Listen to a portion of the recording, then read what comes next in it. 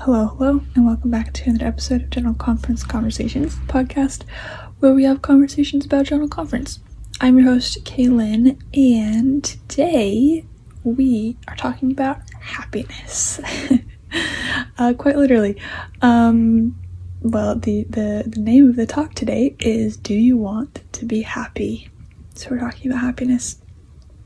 And this talk is by Elder Yoon, Hwan, Choi.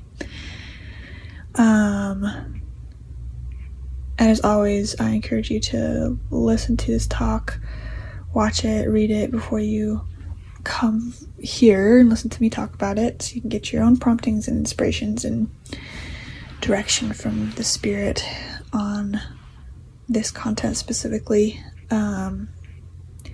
But I'll jump right in. This talk actually reminded me a lot of the talk from a couple episodes ago, the power of Jesus Christ in our lives every day.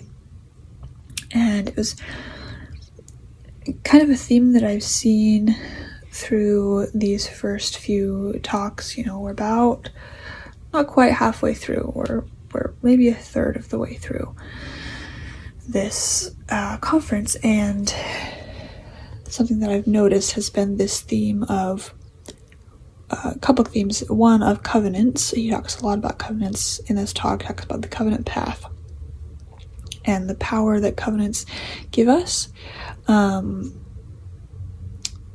to get through the hard times in life.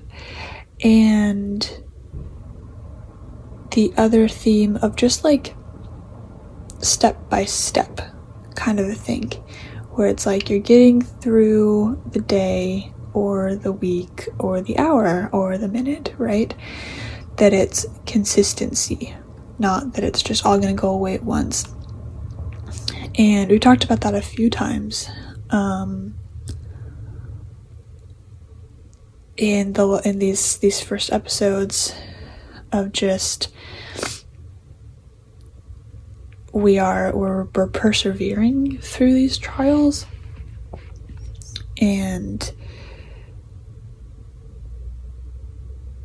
I'm not sure, it's just like trying to put this into words. The way that I'm trying to think about this is we're persevering day by day, and it's the little things that help us. It's not big, massive, huge changes that all happen at once, and it's not big, massive, huge trials and then the end and then the next trial comes. That it's all kind of overlapping trials that are in our personal lives and in our work lives and in our kids' lives, all kind of interweave, and we're just trying to make it through day by day. And as we make it through day by day, we're growing just a little bit. And so from today to tomorrow, I don't feel like I've changed much. But when I look back 5 years from now, I'm going to be like, wow, I've changed so much since then, right? It all builds and builds and builds and transforms us. So, on that note, he talks about the covenant path. And he defines the covenant path with a quote from Elder Renland, where he talks about the covenant path being a series of covenants that we use to come to Christ and to connect to him. And this is also something that we've talked a lot about, is covenants, and covenants being transformational. That was the phrase from Elder Costa's talk,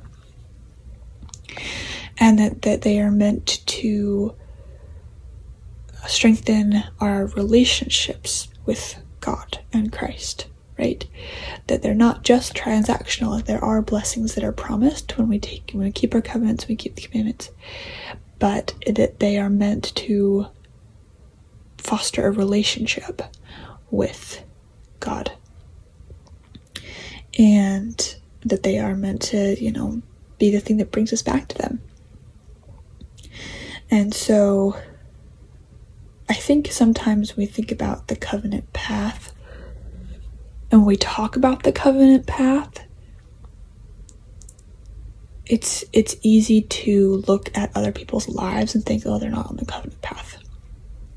when in reality their covenant path just looks different.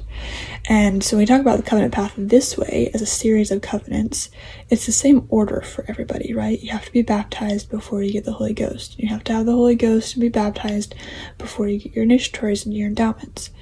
And then you have to have your initiatories and your endowments before you can get sealed, right? There is a step process, right? You can't skip straight to being sealed if you're not baptized yet. Or you can't skip straight to getting the Holy Ghost before you get baptized. And so in that way, the covenant path is the same for everybody. It's the same steps, it's the same order, right? But the way that we get to those covenants looks different for everybody. And the way those covenants transform us is different for everybody. If you're growing up in the church, most likely you're going to be baptized when you're 8. But some people aren't baptized till they're 93, right?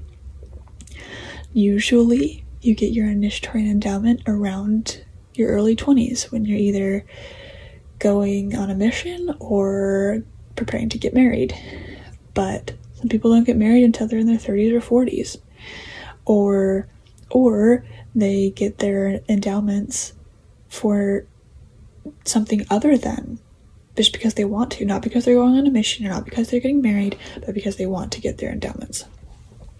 And they've been encouraged to do that, right? Specifically women. I am so sorry. My shower is dripping and you can hear it through the door. But yeah, women especially have been encouraged to, because for a long time that was the only two ways you did go to get your endowments, was if you were going on a mission or you're getting married. And then it was just like, oh, you're 35 and you haven't gone on a mission and you're not married, I guess you can do it now. And in a recent general conference, that's been like encouraged. It's like, yeah, when you're ready to go, you can go, whether you're going on a mission or not, whether you're getting married or not. But some people don't get their endowments until they're in their 50s, right? Some people don't get sealed until after their spouse has passed or after they've passed, right? And so I think it's really easy to look at it and be like, this is the way, this is the only way, and if you're not doing it exactly this way, then you're not on the covenant path or you're doing it wrong, right? And so we sometimes use like the word covenant path as like, this is the way that life is supposed to look.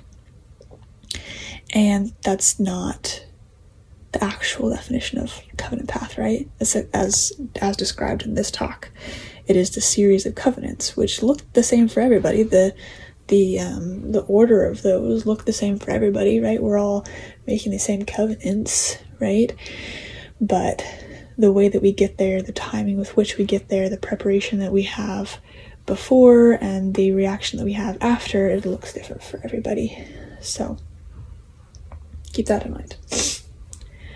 And it talks about being on the covenant path, leaving, coming back, that kind of a thing. And that is what makes us happy, right? That it's keeping the covenant commandments. And he kind of uses like happy as like joy, right? And peace and fulfillment, right? And I mean, this is a common talking point for general authorities, for teachers and lessons, right? That like we can be happy, like we can have sort of I'm looking for short-term happiness, right? With things that are of the world, or that are not commandments or part of our covenants, but having that lasting happiness and joy, fulfillment, that kind of thing.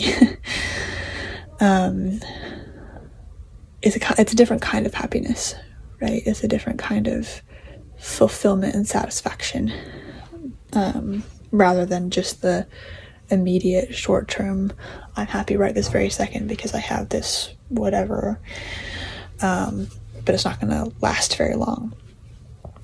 And he tells a story of when he was called to be a bishop. He was in his early 30s. His family was really struggling financially, and for other reasons. He was exhausted emotionally and spiritually. He was exhausted.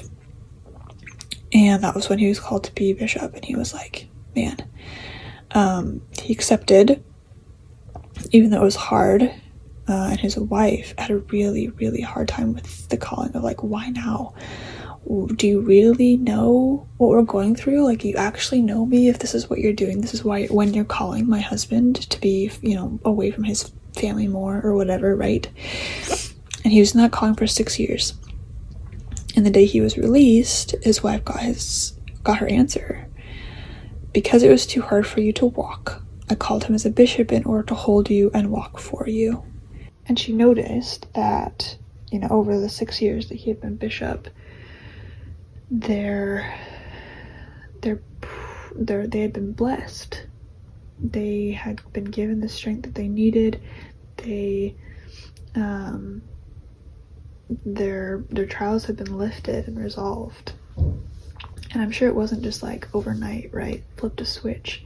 They are financially fine, right? Like, it wasn't, but that they saw over that time that as they accepted that calling to serve, he accepted that calling to serve, even though it was hard, they saw blessings because of it.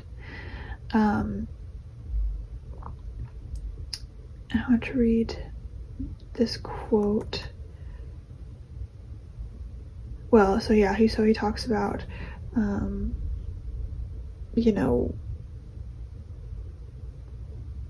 that often it's easy to fall away. It's easy to step off the covenant path. It's easy to be distracted. And he says, there are many other things that distract us from staying on the covenant path. No matter what it is never too late to turn our hearts to Heavenly Father for help. Elder Paul V. Johnson taught us, when we follow Satan, we give him power. When we follow God, he gives us power. And this obviously goes right along with our my episode for a couple days ago about the power of Jesus Christ in our everyday lives. That, he gives us power, and obviously this whole talk about our covenants, and Elder Stevenson talking about promptings and gifts of the Spirit, gifts, God-given gifts, that through our covenants, through turning to God and Jesus Christ, they give us power. And that is the strength to get through hard things and to come out okay on the other side, and with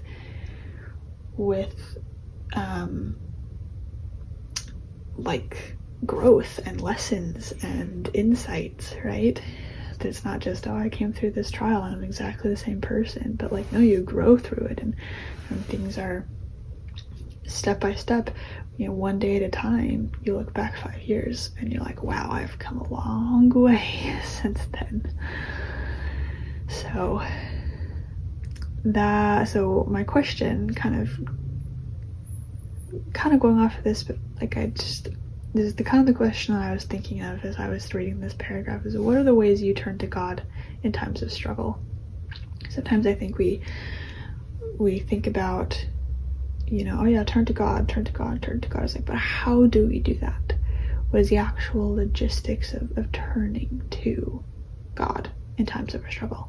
What does that look like? And so what does that look like for you? How do you turn to God in times of struggle? So, and his last kind of section is, how can keeping covenants with God make you happy? He tells a story he says his wife says that their marriage yokes them together because she can do things she couldn't do before because of their marriage. And he gives some kind of, funny examples of, not funny, but kind of very simple examples of this. She hates going out in the dark, but it's not as hard anymore because she has her husband to go with her. Or she's short and can't reach the high shelves, but she's he's tall, and so he can reach those things for her.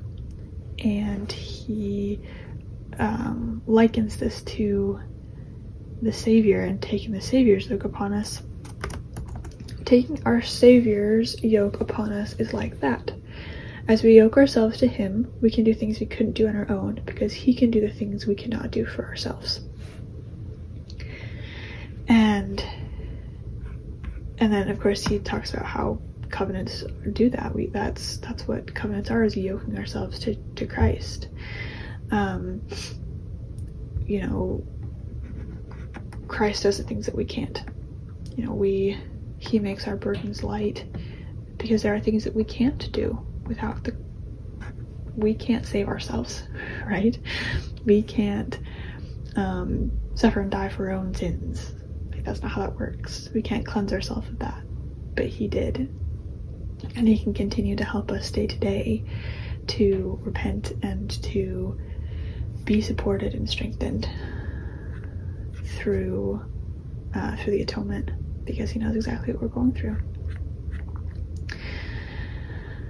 So, happiness, and that's his whole thing, because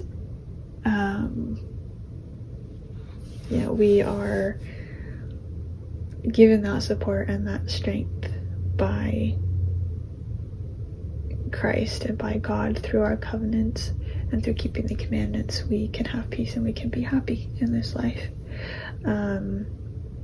So this is a very short episode. It's a very straightforward, it's actually a pretty short talk as well, and it's very straightforward, so it's kind of a short one today. But to repeat my question is, what are ways you turn to God in times of struggle? And as always, check out the footnotes. He's got a bunch of talks that he quotes this time around, so definitely look at those if you want to continue, studying this topic specifically. And as always, thank you so much for listening or watching. Hope I can have you back next time. You can follow me on Instagram, Facebook, General Conference Conversations, and subscribe on YouTube, follow on podcasts, so you can be notified when I upload a new episode. And I always love to hear from you. Comments, messages, emails, reviews. I really love to hear your insights. And I'll talk to you next time.